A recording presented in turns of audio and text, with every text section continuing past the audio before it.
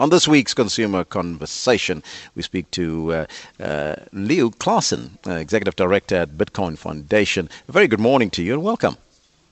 Good morning, Elvis. Thanks for having me. First and foremostly, for those that don't know, explain the concept of Bitcoin and other cryptocurrencies that are available.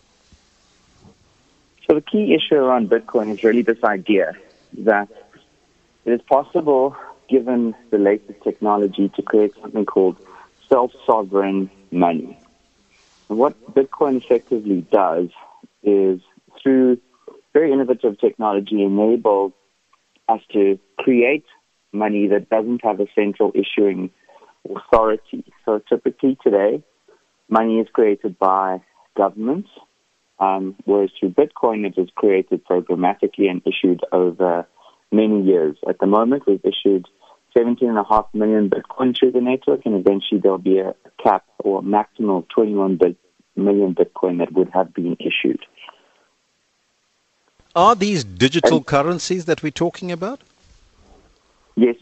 So I think that the term cryptocurrency is a bit of a misnomer.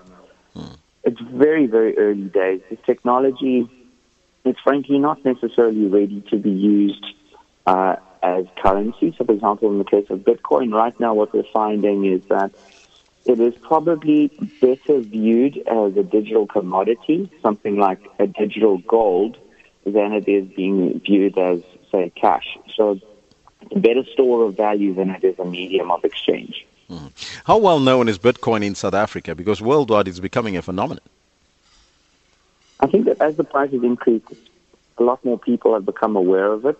And fortunately, some of the early participants have also managed to see an increase in the value of their Bitcoin. So, for example, beginning of 2017, the price of a Bitcoin in South Africa was about 10,000 Rand, whereas we're now up to a situation where one Bitcoin is worth 130,000 Rand. And my understanding is that there are between 5,000 and 10,000 Bitcoin traded per week on the biggest exchange that we have in South Africa. And my best guess in terms of number of users in South Africa, given very limited information, is that we probably have about 100,000 people who own Bitcoin in South Africa. How does one get one's hand on a Bitcoin? So I think that the first thing that's important to know is that you don't have to own a full Bitcoin. A lot of people have said, well, 130,000 Rand is inaccessible. I can't afford to buy a Bitcoin for 130,000 Rand, so I'm going to be missing out on this. The reality is that there are 100 million Satoshis in a Bitcoin. So what that means is, in the same way there's 100 cents in a Rand, there's 100 million Satoshis in a Bitcoin. And so you can buy as small a number of Bitcoin as you want. So, for example, if 130,000 Rand is one Bitcoin, then 0.1 Bitcoin is equal to 13,000 Rand. And similarly, 0.01 Bitcoin is equal to 1,300 Rand.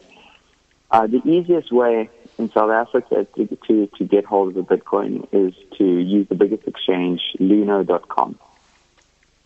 Luno.com, and then you buy online. That's right. How safe is it, though, to invest in a Bitcoin? It's risky. It's absolutely risky, and I think that people do think that it's the price is going to keep going up and that there's no risk, and people are doing some crazy things at the moment. It is very early days. It is very high risk. One should proceed very cautiously. You shouldn't invest more than what you can afford to lose into Bitcoin or any cryptocurrency.